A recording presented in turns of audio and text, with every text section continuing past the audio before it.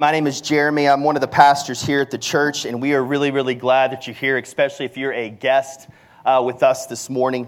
We are really honored that you would choose to spend a Sunday morning worshiping with us. We're going to jump back into the book of Romans today. We've been going through the book of Romans for almost a year and a half now. We've taken a few breaks here and there to do different series, but we're going to jump back in and we're going to finish the book before Advent.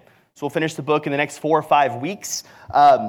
So we're going to be in Romans 14, and so if you want to follow along in your Bibles, you can go to page 553 in the Bibles that are scattered about throughout the room if you use one of those. And if you don't have a Bible at home, please take that home. That's our gift from us to you. We think everyone should have a Bible, so go ahead and take that home. I want to call your attention to last week.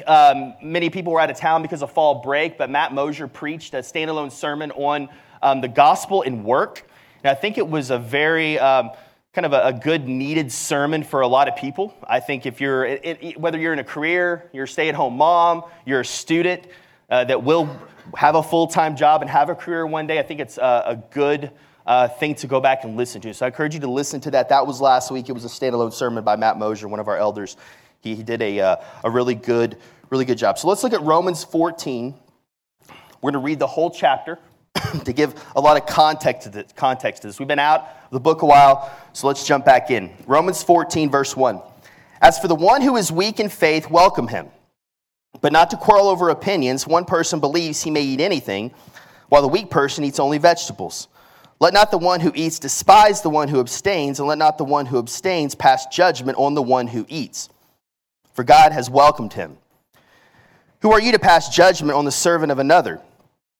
It is before his own master that he stands or falls, and he will be upheld, for the Lord is able to make him stand. One person esteems one day as better than another, while another esteems all days alike. Each one should be fully convinced in his own mind. The one who observes the day observes it in honor of the Lord. The one who eats in the honor of the Lord, since he gives thanks to God, while the one who abstains in the honor of the Lord and gives thanks to God. For none of us lives to himself, and none of us dies to himself. For if we live to the Lord. If we die to the Lord. So then whether we live or whether we die, we are the Lord's. For to this end Christ died and lived again, that he might be Lord both of the dead and of the living. Why do you pass judgment on your brother? Or you, why do you despise your brother? For we will all stand before the judgment seat of God, for it is written, As I live, says the Lord, every knee shall bow to me, and every tongue shall confess to God. So then each of us will give an account of himself to God. Therefore let us not pass judgment on one another any longer, but rather decide never to put a stumbling block or hindrance in the way of a brother. I know and I am persuaded in the Lord Jesus that nothing is unclean in itself, but it is unclean for anyone who thinks it is unclean. For if your brother is grieved by what you eat, you are no longer walking in love. But what you eat, do not destroy the one for whom Christ died. So do not let what you regard as good be spoken of as evil. For the kingdom of God is not a matter of eating and drinking, but of righteousness and peace and joy in the Holy Spirit. Whoever thus serves Christ is acceptable to God and approved by men. So then let us pursue what makes for peace and for mutual upbuilding. Do not, for the sake of food, destroy the work of God. Everything is indeed clean, but it is wrong for anyone to make another stumble by what he eats. It is good not to eat meat or drink wine or do anything that causes your brother to stumble. The faith that you have, keep it between yourself and God. Blessed is the one who has no reason to pass judgment on himself for what he approves. But whoever has doubts is condemned if he eats, because the eating is not from faith, for whatever does not proceed from faith is sin. Let's pray. Father, we thank you for your word. We thank you for such detailed passages like we have today, passages that really give us an idea of how we are to live among one another. How are we to treat one another as brothers and sisters in Christ? Especially when it comes to matters that we disagree on, we thank you for giving us this picture of how we can remain unified in the faith when we have different opinions about things. We're so thankful that in this theological masterpiece of the book of Romans, you have these chapters at the end of the book that give us such insight on how to live. And And you don't leave us without answers. You leave us with practical examples of how to live our faith out in the day in and day out matters of life. So we're so thankful for that. I pray that as we go through it, that you would change our minds, you would change our hearts, you would change the way we live as a result of studying it this morning. It's in Jesus' name we pray. Amen. So before we jump back into Romans, wanted to just call you to a fact that October 31st is the date that is most widely known as the birthday to the Protestant Reformation. Okay, and that's coming up in a week and a half or so. And so you're going to be hearing a lot about the Reformation in the next few weeks. And so I just wanted to touch on that briefly to give you a taste of that. And maybe you can do some reading on your own moving forward. October 31st, 1517 is the date that is widely recognized as the day it started. And that's 500 years ago. So this is a big deal. It's the 500th anniversary of the Protestant Reformation. The Protestant Reformation was a widespread, really theological revolt in Europe against the abuses and control of the Roman Catholic Church. You had guys like Martin Luther in Germany, John Calvin in France, Zwingli in Switzerland, these theologians who protested, which is where we get Protestant from, that protested the various unbiblical practices that were going on in the Roman Catholic Church. And the key event of the Reformation is generally considered to be Luther's posting of his 95 Thesis on the church door in Wittenberg on October 31st, 1517. In my opinion, the easiest way to remember the Reformation, this is just the basics of it, I have a slide up here, are the five solas.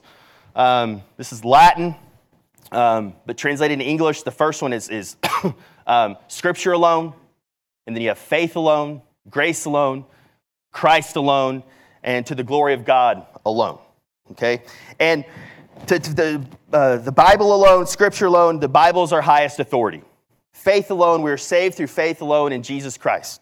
Grace alone, we are saved by grace, the grace of God alone. Christ alone, Jesus Christ is our only King and Savior. He is the only one who can save us. And to the glory of God alone, we do all things for the glory of God.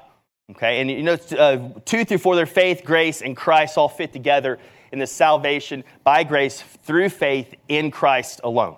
Okay, so those things kind of fit together in that way.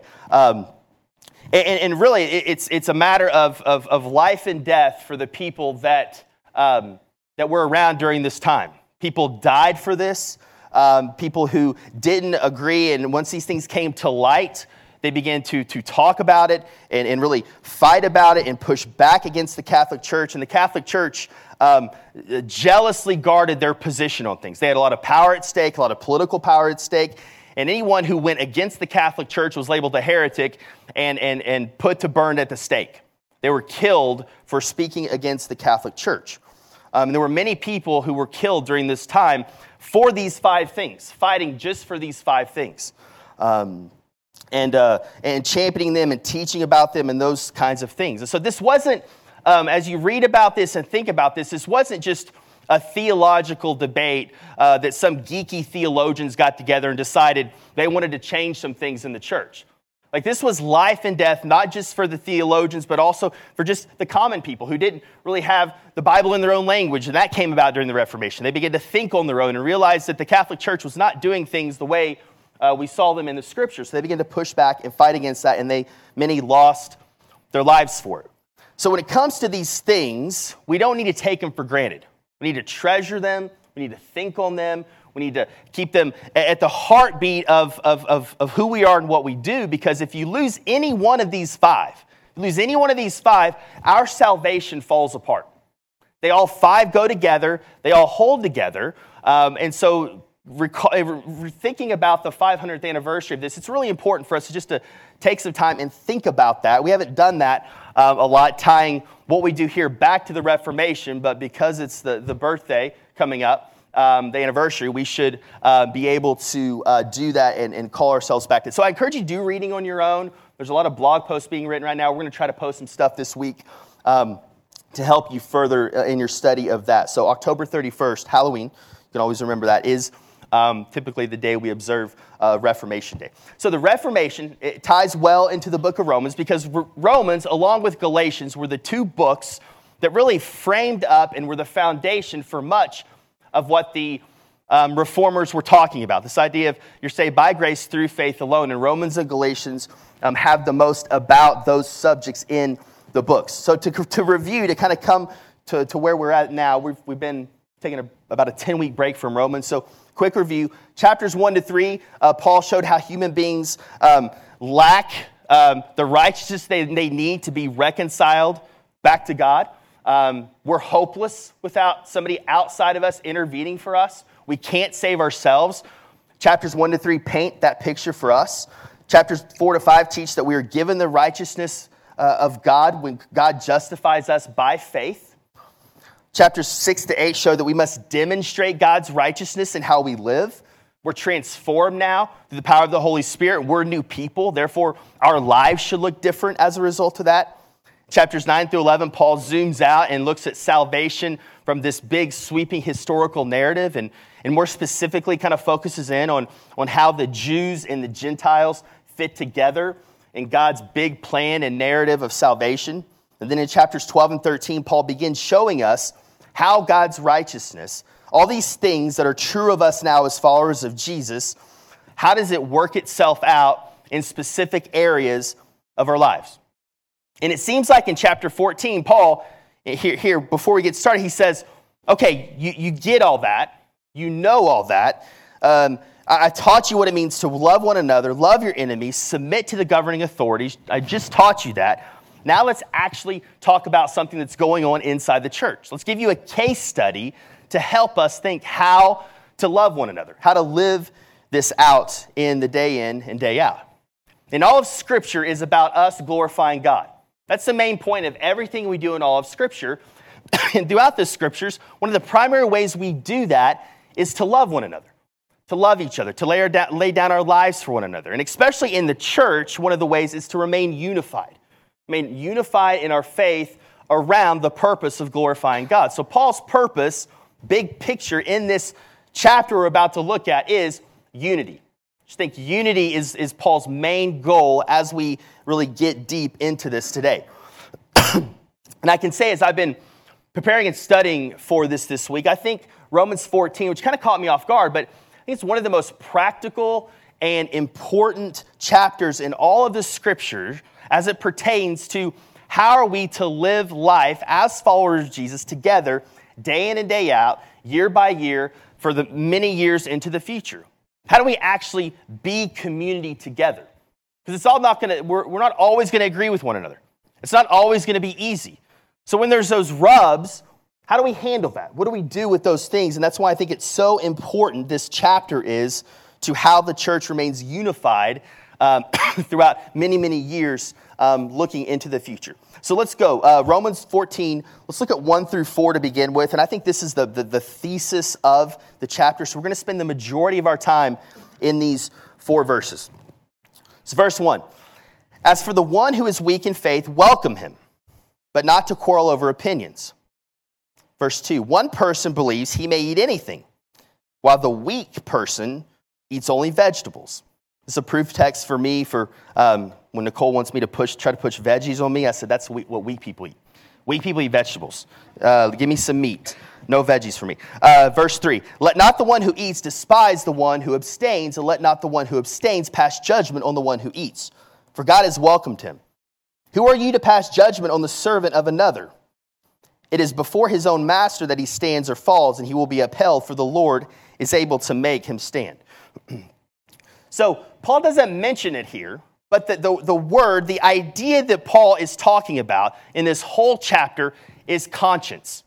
Okay, is conscience, a person's conscience. Whether you are a committed follower of Jesus, or you're in here, you're the strongest atheist and want nothing to do with God, you have a conscience. Okay, it's hardwired into our human nature. We all have consciences. That's a hard word to say, consciousness. So bear with me as I say that throughout the sermon today.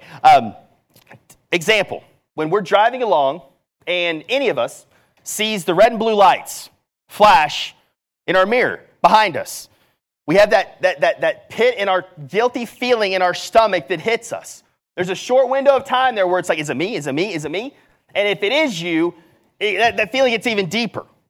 That's a conscience, okay? Because in our culture, what those red and blue lights mean is that you've done something wrong. You've broken the law. Like that police officer didn't have to come up to you and make you feel bad. It was like instant. Red and blue flashing lights, like, oh no. And then if it's you, then it gets even worse. Andrew Naselli and J.D. Crowley in their book, Conscience, which I spent a lot of time in these last couple weeks. It's a great book. They define conscience this way. Your conscience is your awareness or sense of what you believe is right and wrong. Your awareness or sense of what you believe is right and wrong. Like I said, we all have a conscience. The scripture tells us this much. Romans 2, 14 through 15 says this. For when the Gentiles, it's all of those who aren't Jews, who do not have the law, by nature do what the law requires, they are a law to themselves, even though they do not have the law. They show, so they don't have the law in front of them, they're not reading it, they don't know it, the Gentiles, the Jewish law. 15, they show that the work of the law is written on their hearts, while their conscience also bears witness, and their conflicting thoughts accuse or even excuse them. So think of your conscience as a check engine light. As a check engine light. It's not going to be correct all the time, but you expect it to be correct most of the time. And that point of that light in your car, when they put it there, is to get your attention. It's usually a bright color.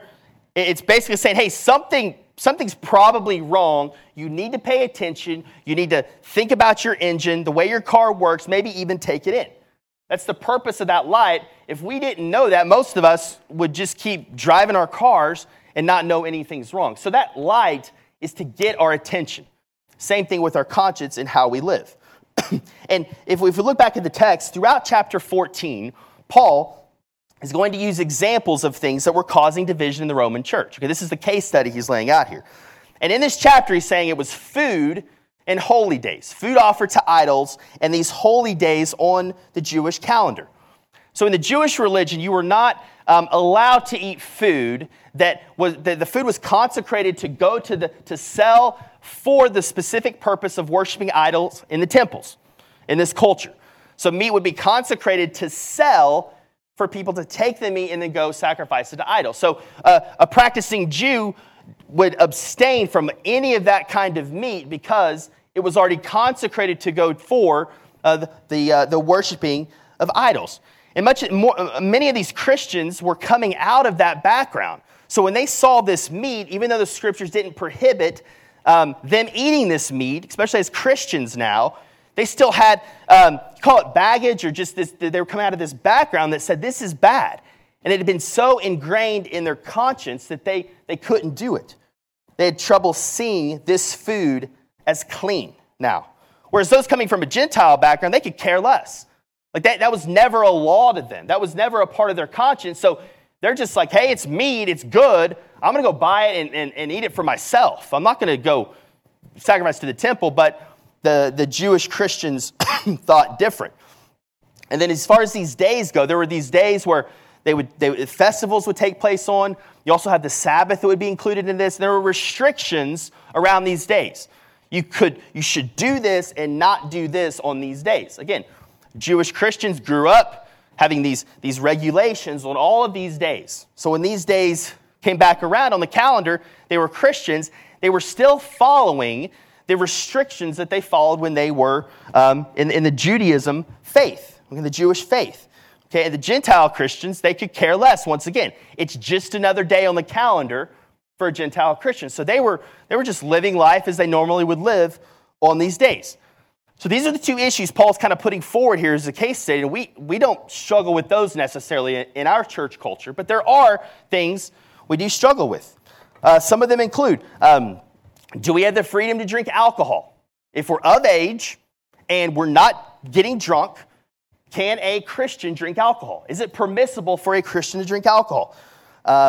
Should we watch certain rated R movies? Okay, if a movie has a lot of language and violence, should a Christian watch a rated R movie? How should Christians dress? Where's the line that kind of crosses the modesty line as Christians? The political movement you identify with. A lot of conscience wrapped up in those political things. Your philosophy of schooling your kids. Okay? A lot of passion surrounded that. Whether you celebrate Halloween or not. What preference you have for worship styles. So as I list those things, some of you think, yeah, I have an opinion of that. Maybe that opinion is a part of your conscience. One story that I remember when I started thinking of conscience is, and this is often revealed, your conscience and how your conscience differs from other people when you go to another country and kind of are facing some of their customs. I lived in China for a year, and one of the customs in China, and this is a huge deal to them, is that when you walk into someone's home, you take off your shoes. Maybe some of you have been in this culture. And if you forgot, they were too nice to ask you to take it off. So basically, you were putting them in a really awkward position if you didn't take your shoes off. Because they were going to tell you, but they were feeling it this whole time because it was deeply ingrained in their conscience that the bottom of your shoes are dirty. And they shouldn't be brought into a house. So take your shoes off outside and then carry them in and lay them by the door. From coming from the United States, at least, and even in my background, that wasn't a thing.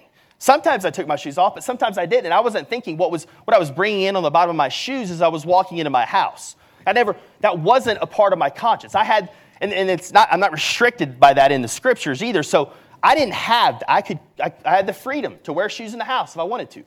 So I had to adjust my conscience to kind of try to adjust my conscience to fit their conscience. Now, though on the flip side of this, once you took your shoes off, all Chinese homes had this little rack of these plastic flip-flops on the ground. Now, my conscience starts pinging me when I think, how many people have worn these plastic flip-flops without socks? Like that doesn't seem hygienic to me. So they're telling me, and part of my conscience is, no, I don't wear another person's flip-flops. There's no telling how many people walked around in your house in these plastic flip-flops. So now, I'm having to my conscience is hitting me when I slide these flip-flops on my feet and wear them around the house for another 3 hours. But I'm a guest. I'm there to be a missionary. And so in both of those cases, I try to lay down my preferences and try to set aside my conscience. But for a while, it was pretty uncomfortable as I lived there. I slowly got over that, but it took time for my conscience, there was nothing wrong. There's nothing biblical about wearing somebody else's shoes. That's not unclean according to the scriptures. That's a conscience preference of mine. Okay, that wasn't anything to do with scripture. So of course I can lay that aside. But it took some time and it took some work. Okay, so for this passage, Paul is breaking the Christian. Now, everyone here is a Christian in this passage. So he's breaking Christians down into two categories. You have strong Christians and weak Christians, according to these two issues, okay? So it's not in general strong and weak, but for these issues, you had strong Christians and you had weak Christians, okay? Both are Christians, and both are honoring God by their actions, the scripture says. So it's important to know that Paul's not necessarily devaluing the weaker Christian here, but he's saying that their maturity, how they handle faith with these particular issues, they're a little immature here. They're a little weak. So the weak person to Paul are someone on these particular issues who still feels their consciousness pulling them towards abstaining from meat and observing holy days with their restrictions. Okay? So that's who the weak person is. Someone who's saying, even though the Bible gives me freedom to do these things, my conscience is weak. I can't do it. Okay, so that's the weak person here that Paul is addressing. And he's not saying that they're in sin for following their conscience, but he is saying their conscience is weak and needs to kind of mature by aligning with the issues, with these issues on what Scripture says. Okay, so being weak is not sinful or wrong, but he is saying it's not strong. Okay, there maybe is some places to grow there. Now, to the strong, and this is who Paul spends the majority of his time actually talking to, not the weak, but the strong. According to the strong, he's saying you know better. Kind of like, you're mature. You should know better about these things, okay? Yes, your conscience in these areas are aligned more with Scripture. But be aware, self-aware enough to not flaunt your freedoms in front of people whose consciousness may be weak. Be careful. Be aware. You're unified. You're a family now, so be careful when you do these things that could cause the weaker brother to stumble. We'll talk about the stumbling block here in a second. And to cause a weaker Christian to go against their conscience. And every church has weak Christians and strong Christians on certain matters of the faith. And I guarantee you, some issues you're the weak brother or sister, and some issues you're the strong brother or sister. Kind of like my story indicates, even in China, in that one activity, I was weak on one and strong on other, and then the Chinese were weak on one and strong on the other as far as this conscience goes. And verse 3 says, God has welcomed all. God has welcomed the weak and the strong. So if God has welcomed, if God has justified, if God has reconciled both the weak and the strong to himself, how can we condemn our brothers and sisters for these matters? So it's saying don't condemn your brothers and sisters over these matters of the faith. They're not important enough. So verses 5 through 12 here, we're not going to go through all of these just for the sake of time, but he's going to now kind of shift to the holy days here and use that as an illustration, but he has the same point in these areas. But a few of the things he brings up in that section are, one, that we should give our brothers and sisters the benefit of the doubt. They're trying to glorify God. They're trying to do what they think is right according to their conscience. And our consciences aren't a bad thing. They're given to us by God, the scripture says. So be patient. Don't assume the worst in your brother and sister. Assume they're trying to glorify God in these matters, but they're just trying to figure out the way. He says, focusing on honoring God, giving thanks to God for the grace that he has shown you, and not be so concerned with your weaker brothers and sisters. Don't let these secondary issues create disunity in the body. And he also says that we shouldn't judge each other in these matters, because one day we'll all stand before the judgment seat of God. And we need to let God do his job when it comes to judging on these matters. And then in verse 13, Paul introduces this idea of a stumbling block. Let's read this 13 through 15. Therefore, let us not pass judgment on one another any longer, but rather decide never to put a stumbling block or a hindrance in the way of a brother. I know and am persuaded in the Lord Jesus that nothing is unclean in itself. Jesus says that. Nothing unclean in itself, but it is unclean for anyone who thinks it is unclean. For if your brother is grieved by what you eat, you are no longer walking in love by what you eat. Do not destroy the one for whom Christ has died. So even though Jesus says nothing is unclean, especially in the matters of food, he says all food is clean now, as it pertains to the ceremonial law and some of the Jewish customs, those kinds of things. It's clean.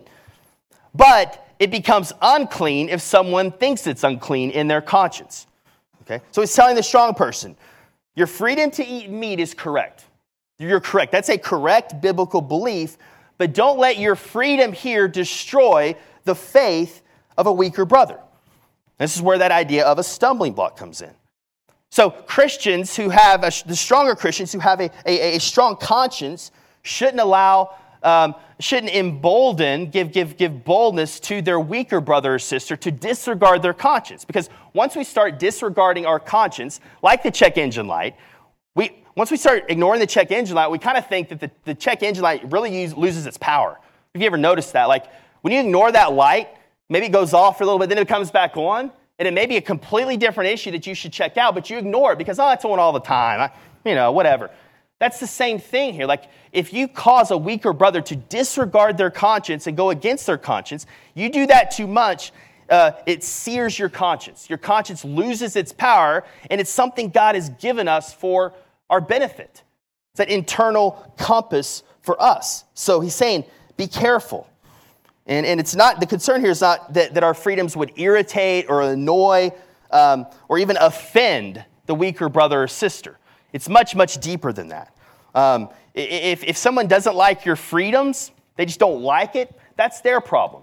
But once you know it's affecting their conscience, and this is where communication and community comes in and talking through some of these things, once you realize it's hitting this person deep, the stronger person needs to lay the freedom down. Okay, I'll abstain from meat. Okay, I won't do these things on these holy days. Or in this situation, I'm not going to drink alcohol. Even though I feel the freedom, I'm of age to do this, I'm going to lay it down here. Because I know now my weaker brother or sister, their consciousness is hurt when this is around, when this issue comes up. Okay? And he also says in this passage that Christ gave his life up for that brother or sister. So if Christ gave himself up for this brother and sister, how can we not give up our freedom? How can we not give up the things that the Bible allows us to do? How can we not give that up for the sake of someone who is weaker and struggling in this particular area? We should give those things up, Paul is saying. This is what he's talking about when he talks about a stumbling block. That's the stumbling block picture there when we put that thing out there for our brothers and sisters to stumble over. Our behavior as it comes to these matters. So here's kind of a summary there. We must never allow the conscience of others to determine our own conscience. It's our conscience. And hopefully it's aligning more and more with the scriptures.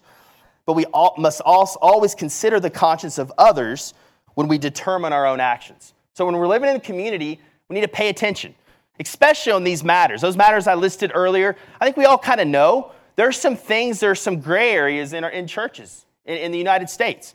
So let's be aware of these gray areas as we live life around our brothers and sisters. And this kind of goes back to the Reformation here, where we're saved by grace through faith alone. So if that's true, then we know who we were before we were saved. We can lay down these things. We can be humble. It allows us to hold these things loosely because what we've been given in Christ. If it was saved by grace through abstaining from rated R movies, that was what the scripture said, then absolutely, that's a hill to die on. But the scriptures don't say that, okay? So those are the things he's trying to point them back to the main thing. Christ died for your brothers and sisters. Love them. Maintain unity with them. So the question that we should ask ourselves frequently is this harmful to my brother and sister? Is this harmful to them? I feel like we should quote Luther today. One of Luther's quotes, I think this is probably one more of his famous ones. He says, a Christian man or woman is the most free Lord of all and subject to none. And a Christian man or woman is the most dutiful servant of all and subject to everyone. So Luther's basically there's a tension here. There's two sides here, and we're always wavering between these two sides in community.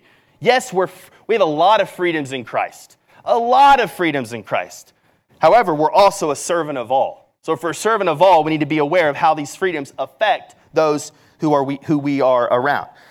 Then in verses 16 through 21, we're not going to go verse by verse through these, but essentially it's saying here that don't make these secondary matters more important than the gospel. Don't make them more important than what God really requires of us in the scriptures. Disagreements and fights and quarrelings about eating and drinking are not that important in the kingdom of God. What is important is building each other up in righteousness and peace and joy, he says in this passage. So in the midst of strong opinions and matters of conscience, we should fight for peace and unity. That should be our goal, to fight for peace of unity, even though we have these strong opinions and our consciousness come into play on these matters. Let's read verse 22 and 23. The faith that you have, keep between yourself and God. Blessed is the one who has no reason to pass judgment on himself for what he approves. But whoever has doubts is condemned if he eats, because the eating is not from faith, for whatever does not proceed from faith is sin. And this verse there, verse 22, when it says, talking about freedom there, he's basically saying, don't flaunt your freedoms. Like, keep your faith to yourself. He's saying, keep your faith in these matters to yourself. If you have faith and your faith is strong to be able to eat meat whenever you want to eat meat in this case, just keep it to yourself. Hey, don't flaunt these freedoms when you know you have Jewish brothers and sisters all around you who this is a huge issue to them. Don't flaunt it. Okay? One of the examples I think that's appropriate this time of year to talk about is Halloween. It's Halloween, okay? I'm sure some of you are like, go all out, Halloween. Like, you're setting up like haunted houses in your front yard, scaring every little kid that comes by. And some of you are like, That's the devil's holiday. We don't do Halloween. We don't do Halloween. Candy's awful for you anyway. It's all bad.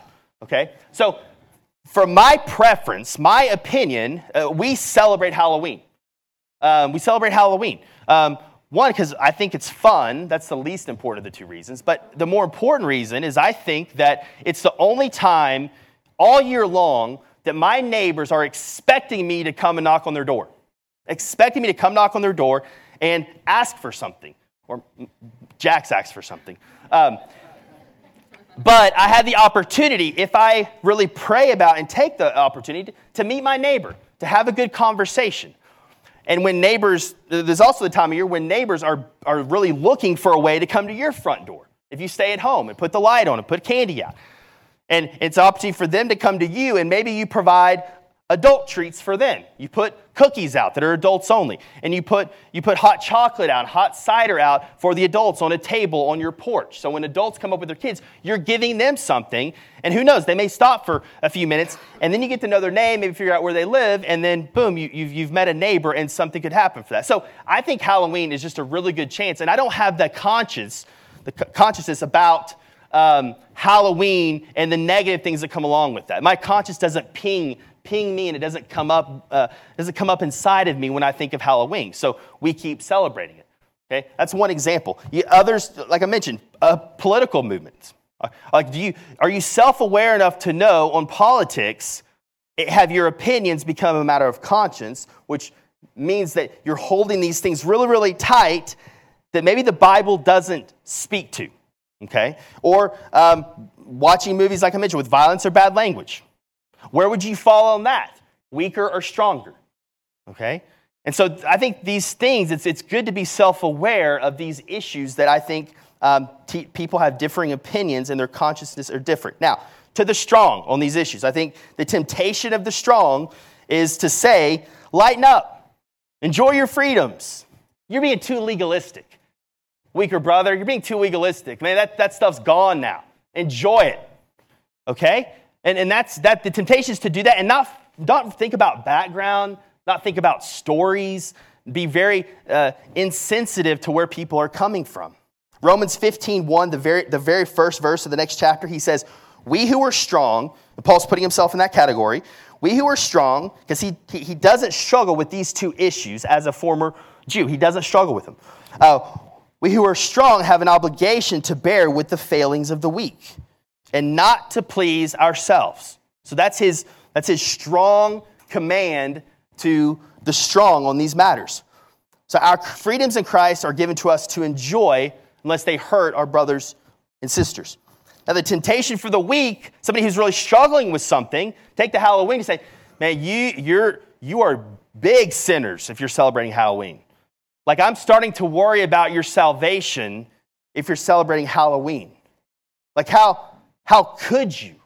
How could you do this on Halloween? This is Satan's holiday. Okay, so that's going to be the temptation for the weak in the case of Halloween. And so I think his message to the weak is first off, is realize that your conscience may not be biblical. Your conscience may not line up with what the Bible has to say about that issue. And if you don't know for sure, then don't be self-righteous about it.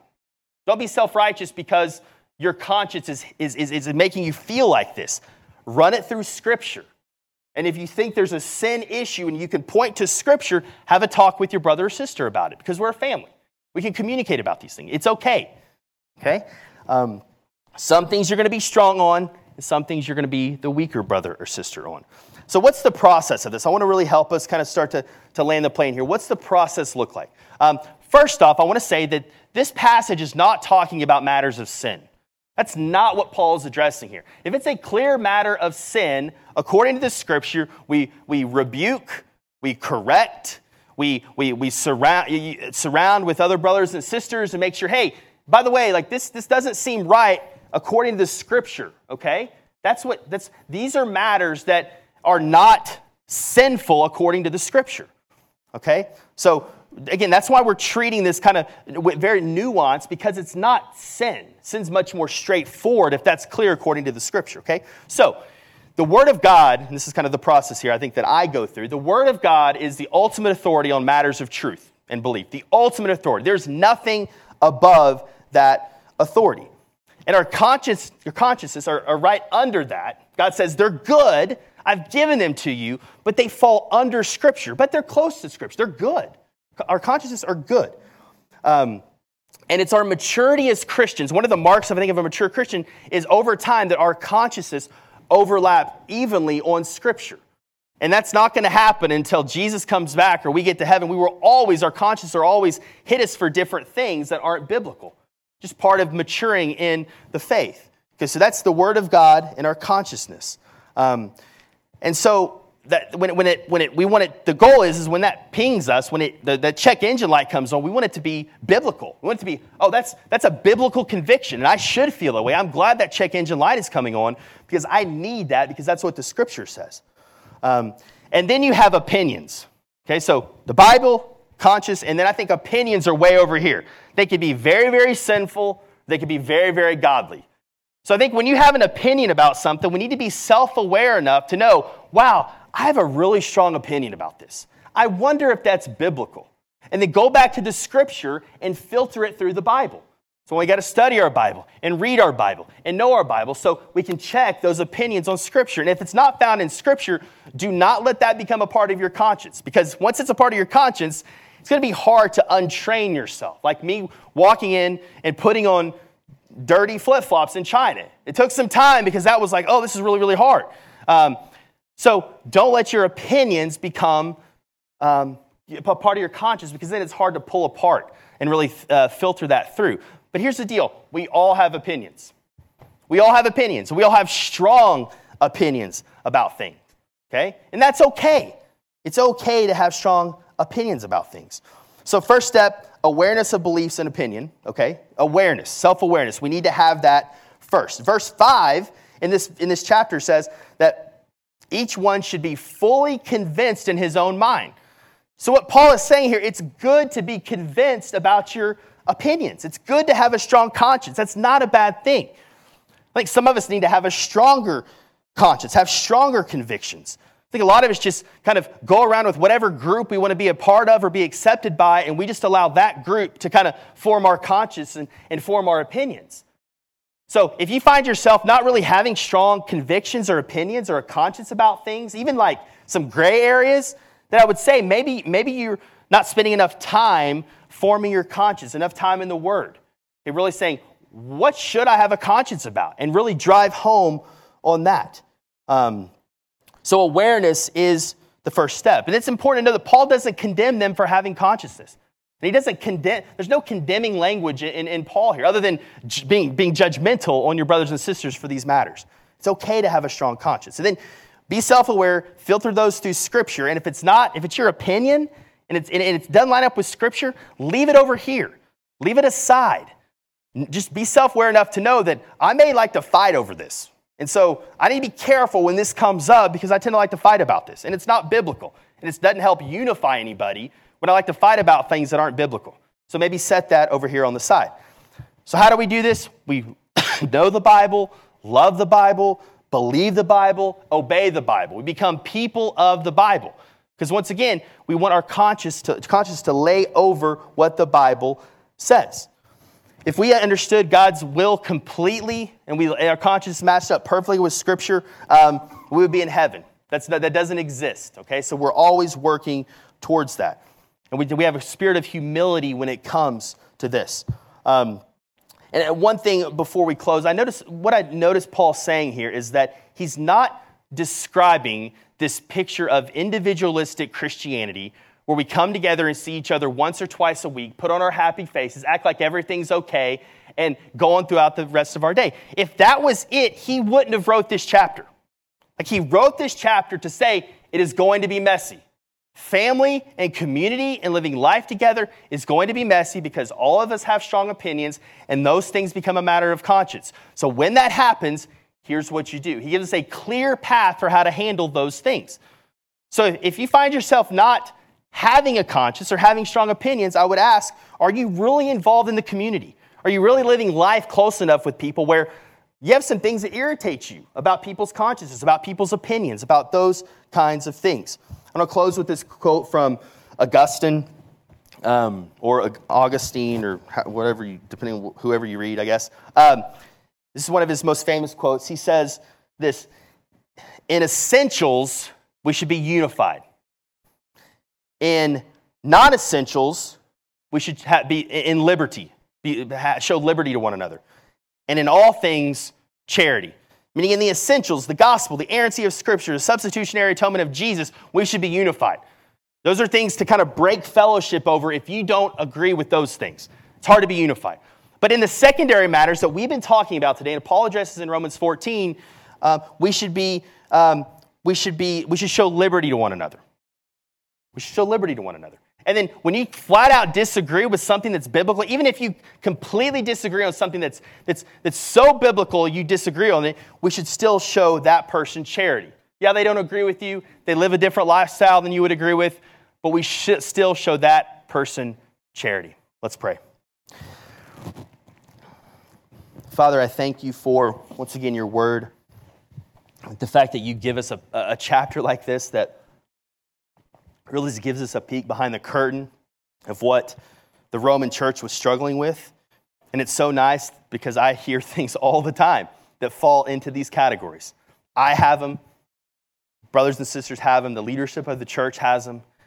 So we need to know how to handle these types of things. When we have our conscience and we're struggling in areas and we believe something that may not be biblical, we need a process. We need to be helped with how to remain unified, how to show liberty to one another and be unified under the things that matter, like the gospel and the Scripture and the glory of God, the salvation by grace through faith alone, in Christ alone. These are the things we need to be about, not necessarily majoring on the other things. So we love you. We love your word. It's in Jesus' name we pray. Amen.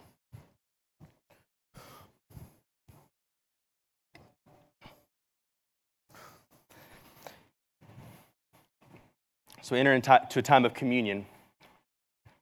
Jesus took this bread shortly before he would go to the cross, and he broke it. And he said, "This is my body broken for you." Then he took a cup. It says this cup represents my blood that would be shed for you, covering past, present, and future sins. So as you gather together as a family, as the church, do these things. Remember, do communion to remember my grace. Remember the faith that you have that I've given you. And remember that you're unified around the gospel. You're unified around Jesus. At the beginning of Romans 15, Paul, we'll look at it next week, but Paul uses the example of Christ. He says that Jesus was in heaven. He came to earth in the incarnation, became a human. He gave up everything and eventually gave up his life to save wicked people, like those of us in this room who were saved, to save wicked people who didn't deserve it. So how can we not give up our preferences, give up our opinions, even give up our freedoms for the sake of our brother and sister in love? If Jesus did that for us, then we can do that for our brother and sister. So I encourage you, those of you who are followers of Jesus in this room, as we give you some time to think about the gospel, think about how Jesus is the example for how we do this. He is the example. And to remember your faith, remember your salvation. And then maybe think a little bit about your conscience. Think about the things that matter in your life. And if there's something that kind of oh yeah, that's me when I was talking, then maybe pray about that. Give that to God. Talk to God about that in the time that we give you. If you're here and you're not a follower of Jesus, I pray that you would consider putting your faith and belief in Him. That He satisfied the wrath of God, His life, death, and resurrection for weak, imperfect, helpless people like everyone in this room. And if you have faith and belief that Jesus is who he said he was, and he did what the Bible says he did, I encourage you to consider putting your faith and trust in him, that he did those things. If that's you, if that describes you, come take communion as well. But if you're here and you're not a follower of Jesus, if you're not one who's following Jesus, then and you need more time to think, you need more time to process, just stay where you're at. This is a thing for the family. But we want this to be a safe place that you can come and wrestle in doubt, have questions. Please come and talk to me. Please come and find me if you have really questions about anything I said today, but especially as it relates to salvation and what it means to be a Christian. Please come talk to me. So take a few minutes, and then you can head to the back or come to the front whenever you're ready.